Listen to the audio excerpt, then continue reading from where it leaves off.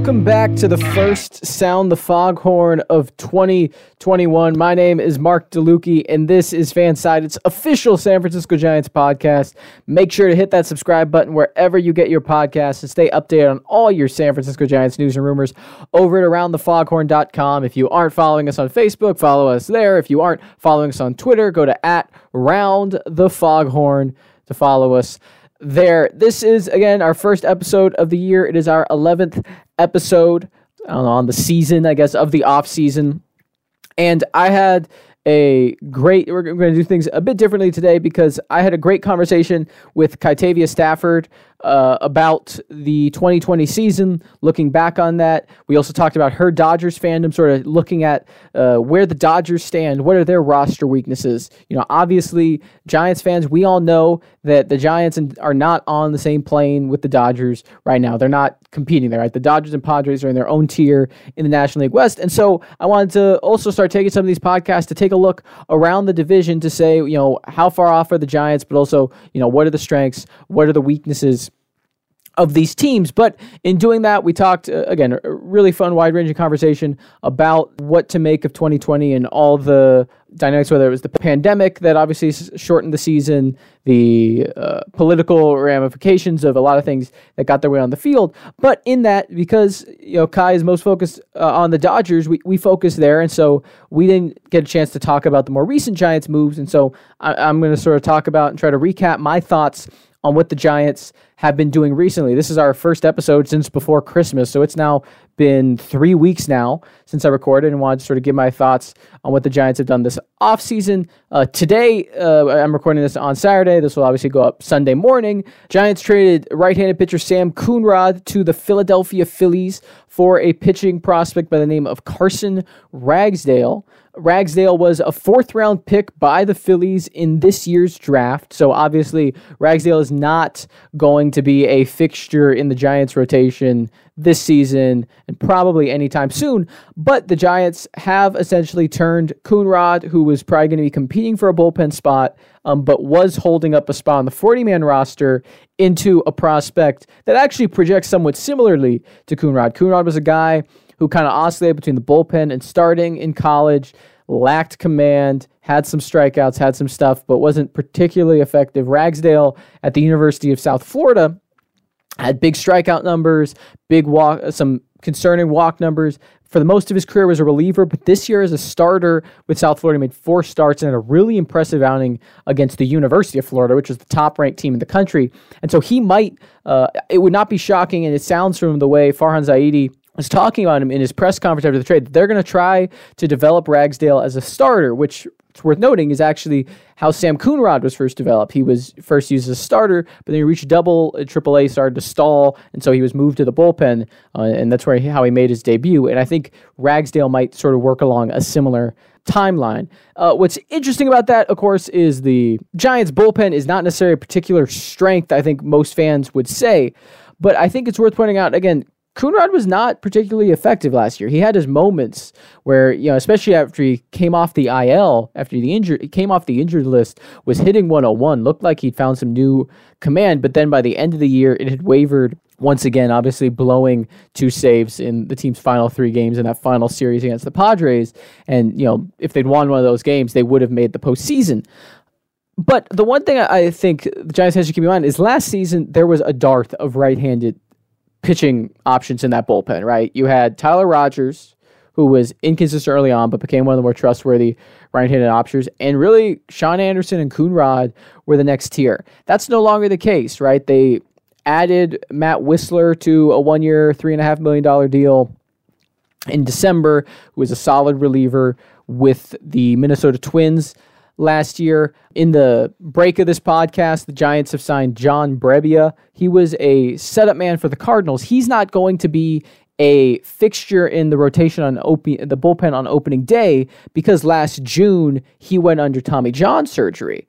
But presumably, the 12, 14-month timeline, by July, definitely by August, he should be working his way back to the field. And Brebbia is a guy who was a legitimate setup option for the Cardinals for a number of years. He has a career 3.14 ERA, 198 strikeouts, and 175 innings, not a high amount of walks. So had he not suffered an injury, he would be one of that top kind of tier of setup options on the market. So they've already added 2 right-handed options there. Whistler, who will obviously make the opening day roster, Brebbia, who will probably play a role down the road. But they've quietly also added a number of really intriguing somewhat proven, but veteran right-handed arms through minor league free agency. Dominique Leone is someone who debuted with the Cardinals, has had actually a quietly pretty productive career, but had a really bad year last year. The Giants added him on a minor league contract. And I reported it a couple days ago, Jay Jackson, who I've been intrigued with for a while because he was a top starting pitching prospect with the Chicago Cubs years ago, and in 2015 moved to the bullpen with, I believe he was in the San Diego Padres organization, and he just dominated AA and AAA, actually made a late season September call-up debut for the Padres in a few games. Then he went to Japan, played for 3 years there, and was a premium bullpen arm in the NPB, which, is considered the best professional baseball league that is not Major League Baseball in the world. He threw over 100 innings, struck out over 200 batters, had a 2.16 ERA, and then in 2019, signed a minor league deal with the Brewers, had a 1.33 ERA in the Pacific Coast League, earned a call-up till Milwaukee, and he was not elite by any stretch of the imagination. He finished the year with the Brewers with a 4.45 ERA. He had some inflated walks, about 5 per 9 innings, but he struck out 47 batters in 30 innings. I mean, that's huge swing and miss stuff. I was expecting him this last offseason to get a small big league deal, not too different from what we saw Whistler sign this offseason with the Giants. But for whatever reason, he signed a deal to go back to Japan. Then after a few outings, actually came back stateside, signed a minor league deal with the Reds, and was at their alternate site, but never appeared in the big leagues. But he's another guy who I think, again, the Giants say, between Jay Jackson, between Matt Whistler, between John Brebbia, between Dominique Leone, and when we get to the Giants' relief prospects, guys like Camilo Doval, who's the best relief pitching prospect in the Giants system, another right-handed pitcher, the Giants said, you know what? We kind of have a 40-man roster crunch now. If they were going to sign another free agent, we know they need to acquire another starting pitcher. They were going to have to find a spot anyway. So they can now move Coonrod, acquire another prospect in Ragsdale, who presumably they scouted pretty heavily in the lead up to the draft. And they feel like they have good depth options to supplement it. So again, we're seeing the Giants work along the margins of the roster primarily, and it is frustrating. And especially, right, again, since our last podcast, the Padres have acquired Blake Snell. They've acquired Ha-Seong Kim. They've acquired Yu Darvish. And they might not even be done, And so it is kind of frustrating from a Giants perspective, but I think it's worth keeping in mind, important to keep in mind. They are going to have to open their pocketbooks. There is no way to get on par with the Dodgers or Padres right now, barring some incredibly unprecedented luck, to get there in the next year without some massive spending or massive aggressiveness. And even then, it wouldn't be a guarantee. Had the Giants been the ones to acquire Blake Snell, had the Giants signed Ha-Seong Kim, had the Giants traded for Francisco Lindor, there's still a pretty strong argument that the Dodgers and Padres would have been as good of teams. And so this is the reality the Giants find themselves in now. Now, obviously, they should not be resolved to this second tier of the National League West. They should be playing on par with the Dodgers, with the Padres.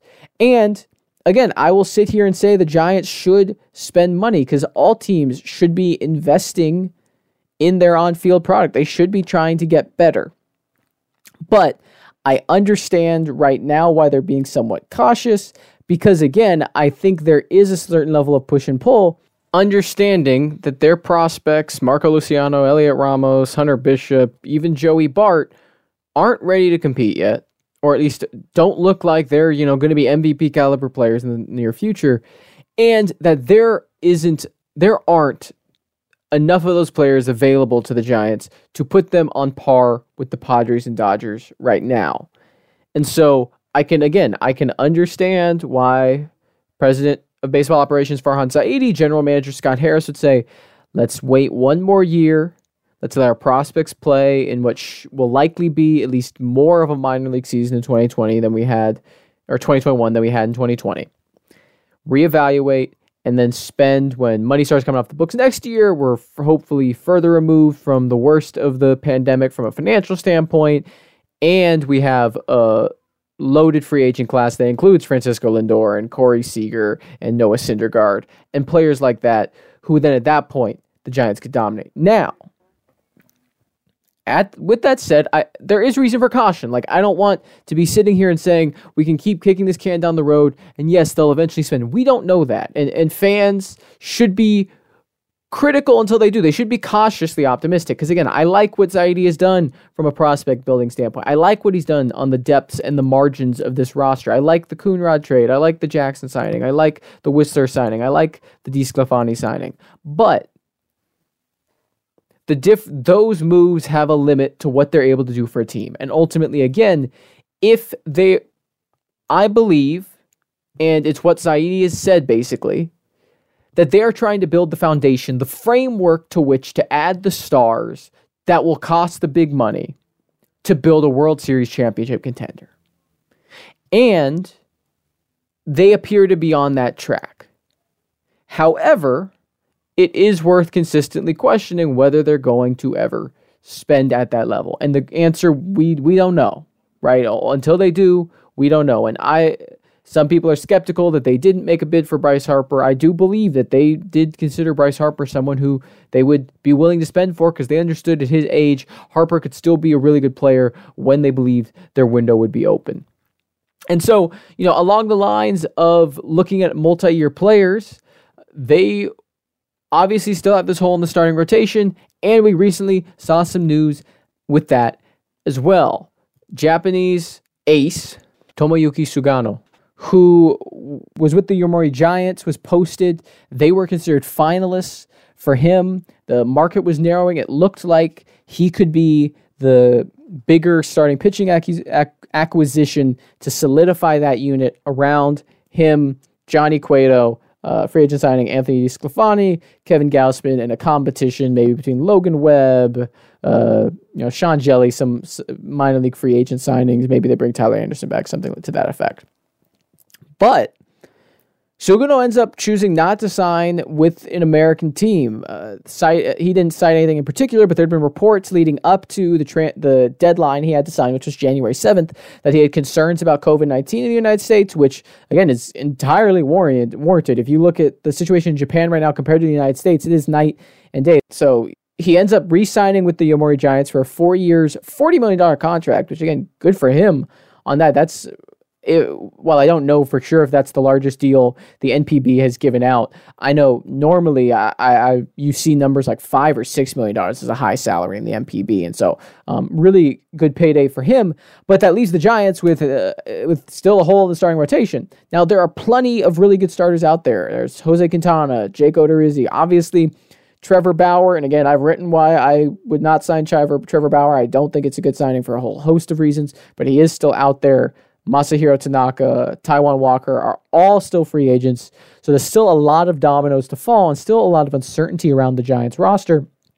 And so with that in mind, I thought it was a perfect time to have a conversation with someone like Kytavius Stafford, who really, again, talks about baseball, knows a lot about baseball, but also about sort of taking inventory of what 2020 was and looking ahead to what it could mean for 2021 and beyond. So stay tuned. We're going to take a quick break right now, and then after the commercial, we're going to come right back in with my conversation with her that again, I really think you'll enjoy.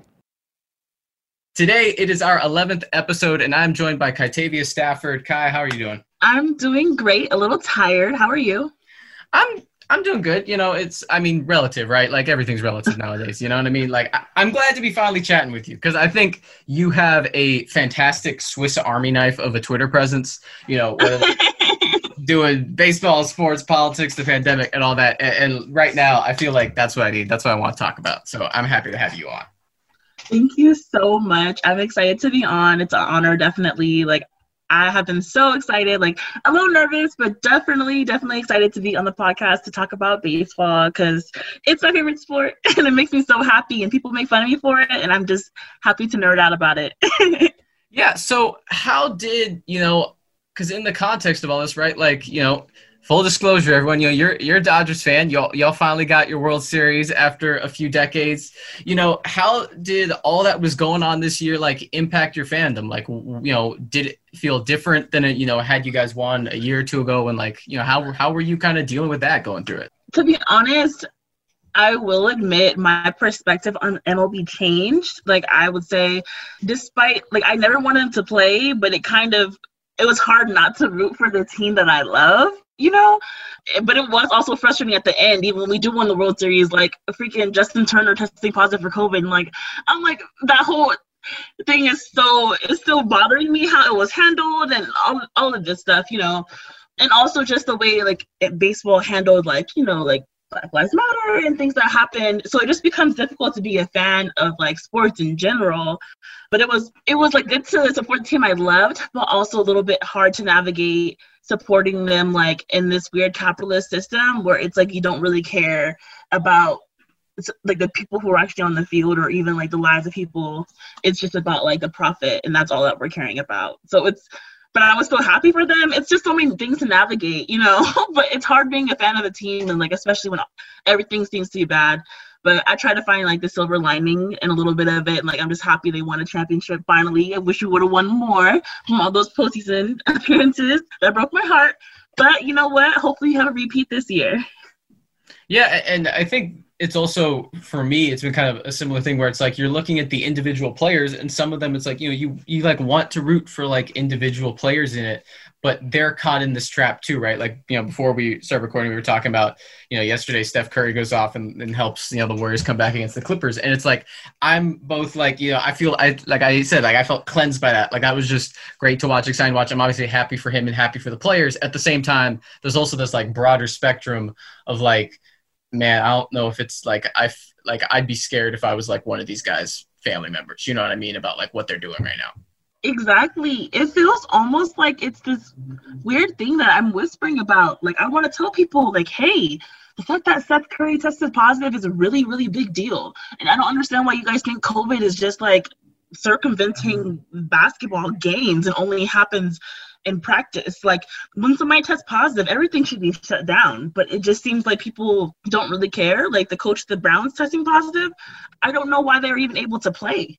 Like, it doesn't make sense to me, but since we're just going to pretend, it feels like we're in this fantasy land, so I guess I have to pretend with them, because it's going to go on. I figured this out, at this point, even with the NHL is going to start late, it just feels so weird that I keep in updates about positive COVID tests, because it's like, aren't y'all, like, why are you surprised? Like, it's almost kind of like questionable as if we're covering it like this anymore, because it shouldn't be a shock, because we're literally having people play with a contagious virus. What's so shocking about people getting a virus when we're having people play still, But I guess we'll continue to get the updates of every person who ever gets positive, in sports.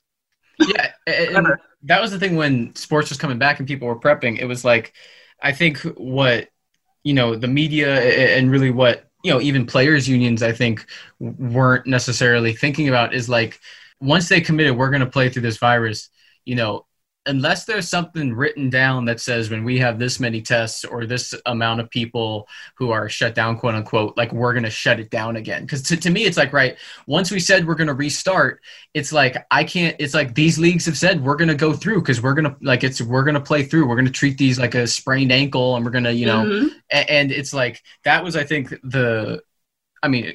one of many things we could talk about here, but I think like that's the thing is like, I felt like with these leagues, what was most obviously missing was when they came back and said, we're going to run this schedule, what is the point at which you will shut down again? Because otherwise, I think what we've seen, right, is that that point has not been reached, or that point may not exist unless the government gets to a point where they're starting to shut things down again. Like we saw in February, right, when the basketball season got ended and spring training got shut down. That was in part a reaction to, no one knew, or not no one, but right, like people in leagues is like there was uncertainty, and even lots of local municipalities were shutting stuff down. So the sports league responded, but now that they've been back in it, and that, you mentioned Black Lives Matter, the 100-year anniversary of the founding of the first major Negro Leagues, like that was a prominent part of baseball alongside this. Like this was the 2020 baseball season, right, had like so many things that have been both missing from the discourse, but not necessarily were in the discourse in probably the way we'd like them to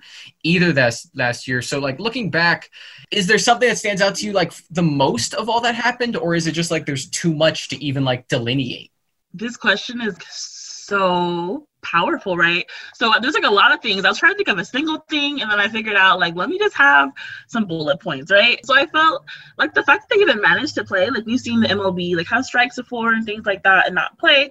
So I was surprised that they managed to condense a 162 game season into something that was valid enough. Because that for me, it's like, some of the sports were already played, or it was only playoffs. Like I understand how NBA works because they just had to do the playoffs. But like, it was weird to start a season during a pandemic, especially such a long season, all the travel, and it just didn't seem realistic. And you know how baseball is with all the different rules and different stadiums. So for me, I just thought they were going to cancel it, period. And plus, it's just like, I still was in that weird feeling of like, wow, it feels kind of sick wanting to watch these people play. Like, I don't know, it kind of felt gross. And also, I was surprised to see baseball's response. I have it in quotations to Black Lives Matter and the police brutality with George Floyd and countless others. It was like both not rewarding. How do I explain it? It was frustrating, but it made me feel like something is going to change in the future, like somewhat hopeful, but also it was kind of like, wow, why is it taking so long? And like, just like the Red Sox recognizing, Adam Jones finally, like, why did it take this? Why does it take people to die again and again? And also, why did it take this person? Black folks have been dying for hundreds and thousands of years due to white supremacy, racism, etc. And it just took this one person, or it being on camera, or like, did you not pay attention the last time? Or even like the things I saw from Joey Votto, like, oh wow, now I get it. I really was so angry with that type of stuff. Like it kind of made me nauseous. So almost at some point it became good to see the exposure, but at some point also it became overexposure. So that's kind of like a complex thing about it.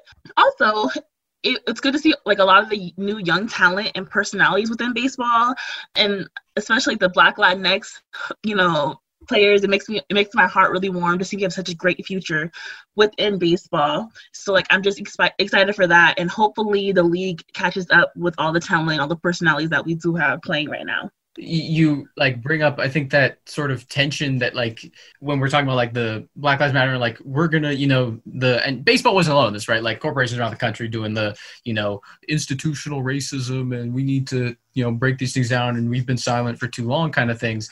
And I think it's one of those things where there was the original conversation, the original reactions that came up that players, right, like were given a platform by like prominent media people who normally weren't, by even teams themselves, by even managers, even some president of baseball operations were, coming out in support of these stances. But it reached a point where it often does with these professional leagues, and again, corporations and all yada yada yada, we won't, but where it became a point almost where it was self-congratulatory, right? Where it started where here's this reaction, here's this platform, here's these things that we need to improve in baseball as a broader society, but then also like reached a point where it's like, here's how baseball is so great, like here's how we fix this. And it's like, you guys we haven't done anything here other than like, all right, acknowledge this is a problem. How are we going to substantively address this?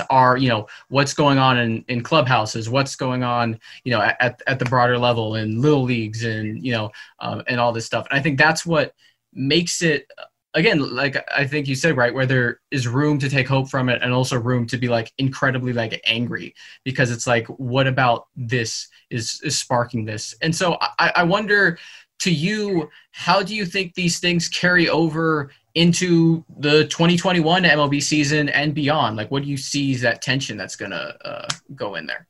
So to be honest, you really like touched on a lot of things I felt. So I really want to echo a lot of the things that you said, because I felt like a lot of the things that MLB addresses is in word but not in action. Like I know they have like the RBI program to like, you know, have like in, you know, quote unquote inner cities, but like, you know, for me, I like things to be dedicated and intentional. No, I want programs for Black kids, you know, or, you know, programs for kids with disabilities or kids, you know, things for like that. We need to have put names and have intentions, because I think this inner city urban, it gets kind of mixed up, and I just want it to be very intentional, right? So I think it was interesting to see Blackness, quote unquote, more recognized in baseball, but we still have so much to work on, or I guess like not we, I think more is baseball, because like, you know, Black folks have been here, we've been existing, baseball's our sport, we've been here, but we've been silenced for so long. And we have these unwritten rules in baseball, the lack of Black coaches, staff, higher management, the failure to recognize the Blackness of Latinx players. It's so frustrating. People conflate race, ethnicity, nationality, and, you know, we don't have a lot of Black American players like we used to, which is a tragedy. But it's also frustrating to ignore the rich history of Black Latinx folks, especially when we could have players like Roberto Clemente, who identified as Black and Latinx proudly, and, you know, the all-Black Pirates lineup, who had Latinx players considered there as well because they identified as Black. But it seems like now when you have an article written about Clemente considering Tatis and Acuna and Lindor, they just completely ignore that these are Black people. I don't understand how they don't understand, you know, that race, or David Ortiz and Manny Ramirez. These are Black Latinx folks, and that's okay to recognize. But it seems like it's this hush word, you know, and that's why they have this personality. They get treated the same way, you know, Tim Anderson does. Why? Because they're Black men. And I don't think people make that connection, right?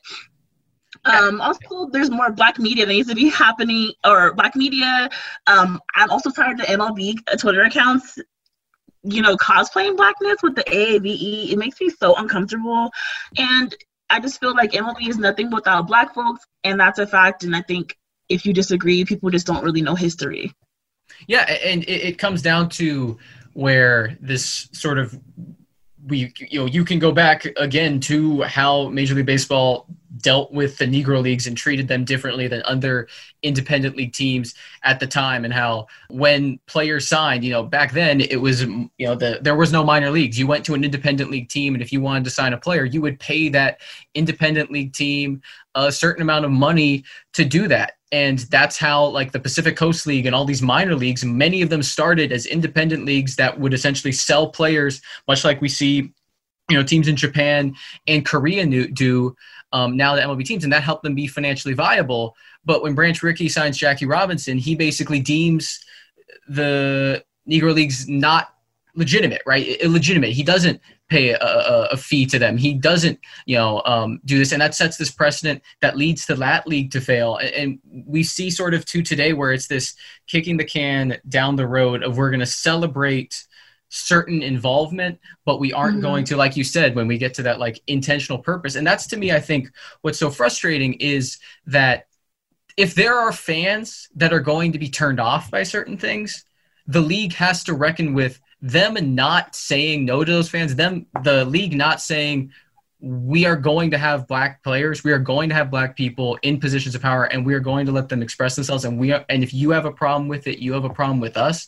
Like, their unwillingness to do that on a grand scale is implicitly, right, saying the opposite. It is saying that, you know, that we're limiting Black people's space in this sport that, like you said, in so many ways is founded on that. And that's, I think, what's so incredibly frustrating, because this is like, sports is an opportunity, right? Like, this is like, again, like you're talking about, you know, for Black Latinx people, is like, this is a conversation that is not just missing from baseball, it's missing from like the entire country's, like, you know, understanding of race and ethnicity. Like, baseball is this incredible opportunity, this incredible stage to actually parse that and like give people an opportunity to kind of get into these much more nuanced understandings of things that it just continues to kind of leave on the table and ignore.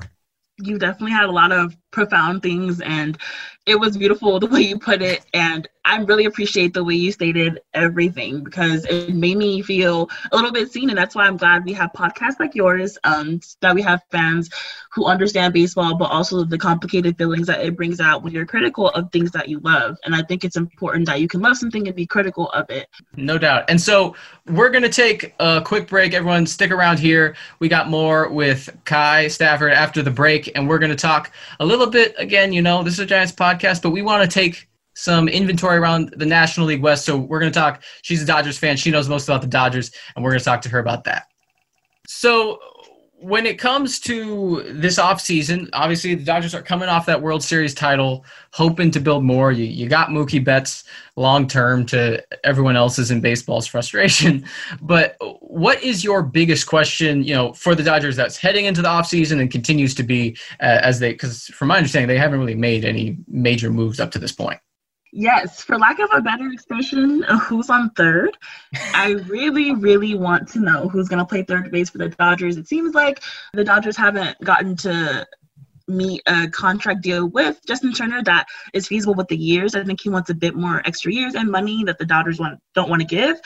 So I don't know if he doesn't budge. I'm kind of debating on who's going to be playing third base, and the Dodgers don't really want to budge with their cap space. So it's really, really a big, big question mark.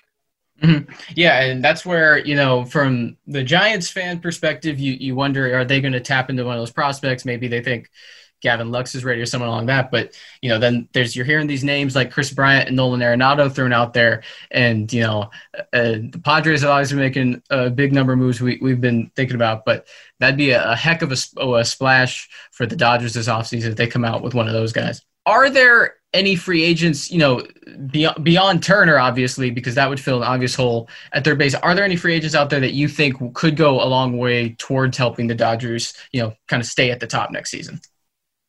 Okay, so you didn't mention it, and I don't know if people know that the Yankees are actually my favorite top team since I was a baby, but I started liking the Dodgers in middle school. I was a big fan of Matt Kemp playing Kershaw and things like that. So I'm going to say, even though I want the Yankees to get DJ LeMahieu, I know it will be an amazing addition to the Dodgers if they can't agree on a deal with Justin Turner. So I think Justin Turner should be a priority, because I think I want him to get a little hometown discount, especially if he wants to win a ring again, but apparently he's not budging. But they still kind of want to send him to the luxury tax, and they have limited cap space, so I don't really know what they're going to do.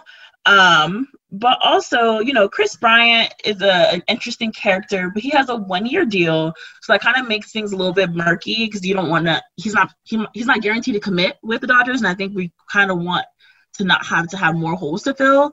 Also, I know that Eugenio Suarez is in the mix, but I don't know exactly about how we would offload prospects or how that deal would go. But in terms of also some folks who are a little bit lower tier or mid to lower and cheaper levels, I think Eric Sogard or Jed Jerko would be good options as well. Oh, and also I love my guy Kenley Jansen, and I know we just signed Blake Treinen, but I really, really think the Dodgers need a closer. God, watching the playoffs, I was so anxious. As a Yankees fan, I'm used to having these knockout closers, and it's tough, but Kenley didn't really do the job sometimes, and it kind of felt like I was on the edge of my seat, and I literally had to watch every pitch, and I was so afraid, right? So I know Liam Hendriks is still out there, right? Maybe they can make a move, but, I just would really, really feel comfortable with having a closer, and I think it would kind of solidify our status and up our chances of doing the really, really difficult thing of making a repeat championship. Definitely, and, on talking about that repeat championship, I think probably in some sense, the biggest challenge to that now might be in their own division. The Padres go out, they make a trade for Yu Darvish, they make a trade for Blake Snell, they add Ha-Seong Kim from Korea.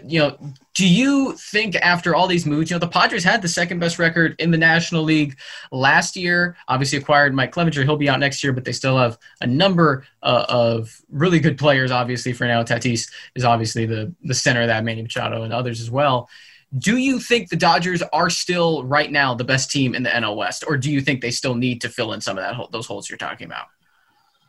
So I do still think we're the best team. Might sound low, gassing ourselves up, but I can't act like the Padres aren't applying pressure. So, if I was a Padres fan, to be honest, I would be a little excited. So I do think it would be in the best interest of the Dodgers to make a few piece additions. I don't think we'll make a huge splash. I feel like the cap space is something that they're trying to think about. And when you think about our future and who we want to sign, it's kind of difficult, right? But I think the Dodgers need to make some moves to set us over the top, because the Padres are becoming some serious contenders, and in our own division, that's pretty tough. And I think we really, really need to make at least some small or minor additions to solidify our status.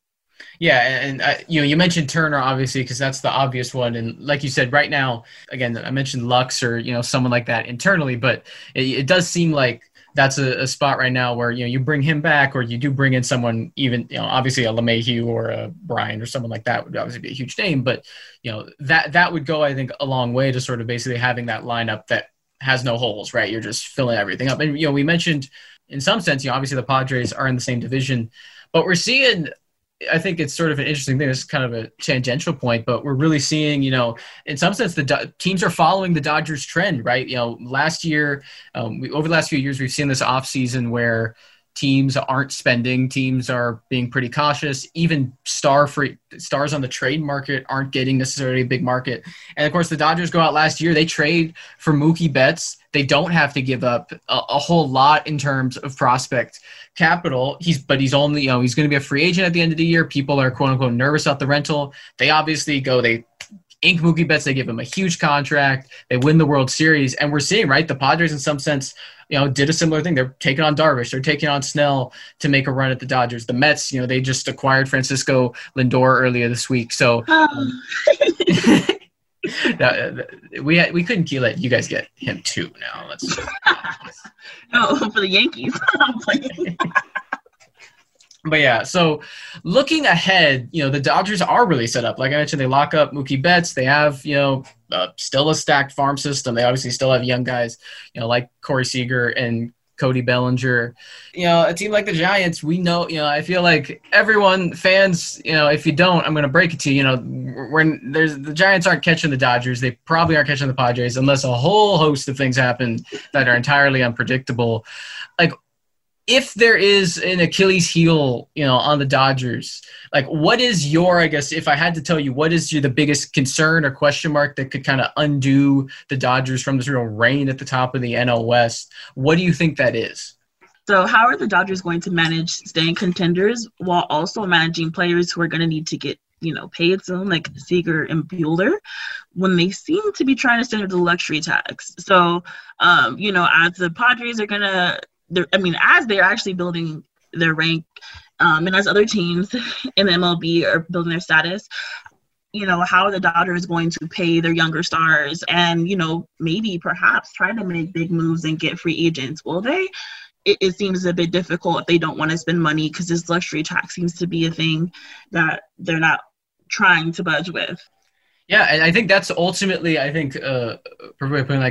ultimately what it comes down to, right? For so many teams, the difference between contending and not contending, obviously a lot of it's prospects, right? The Dodgers have done an incredible job drafting and developing guys. They've traded for guys like Mookie Betts. They've been aggressive, but it's also just often comes down to teams being willing to spend, right? Like the Dodgers, everyone, I know that people were talking about, the Cubs were trying to follow the Dodgers when they were bad and they were trading. It's like the Dodgers paid $100 million of salary on the Marlins so they could get better prospects. Like to a credit to Dodgers ownership, and again, not to celebrate them, just in the context of Major League Baseball, right? They've ultimately been willing to spend. They spend for Betts. They spent $60 million on Hector Oliveira, a Cuban guy who was brought in prospect. He's a bust. They then pretty much pick up his salary to trade him. They've been willing to be aggressive and make mistakes. And that's ultimately what we're seeing. Again, I mentioned the Padres. I mentioned the Mets. They're taking these chances, I think, because the Dodgers have kind of asserted that you're going to have to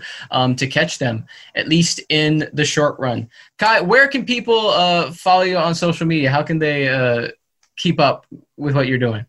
So anybody can follow me on Instagram or Twitter at Kyla Chingona. So it's at KYLACHINGONA. I hope I spelled that right. That sounds about right. And if it isn't, I'll correct it in post. This has been a hectic first 9 days of the year, I guess I'll say, for what's going on. And we've been talking about trying to get you on the pod for a while. I'm really happy we made this happen. It's been a great conversation. I'm really excited. I hope to all our listeners out there, thank you for listening as always. Again, make sure to like and subscribe. If you do leave a 5-star review, make sure to comment with a question for me and I'll answer it alongside my guest on a future episode. Thank you again to everyone for tuning in. This has been the 11th episode of Sound the Foghorn. Special thanks again to our guest, Kytavius Stafford. We'll be back next week with more talk of San Francisco Giants and all the news and happenings around Major League Baseball. I'm your host, Mark DeLucchi. Stay safe, and we'll talk to you soon.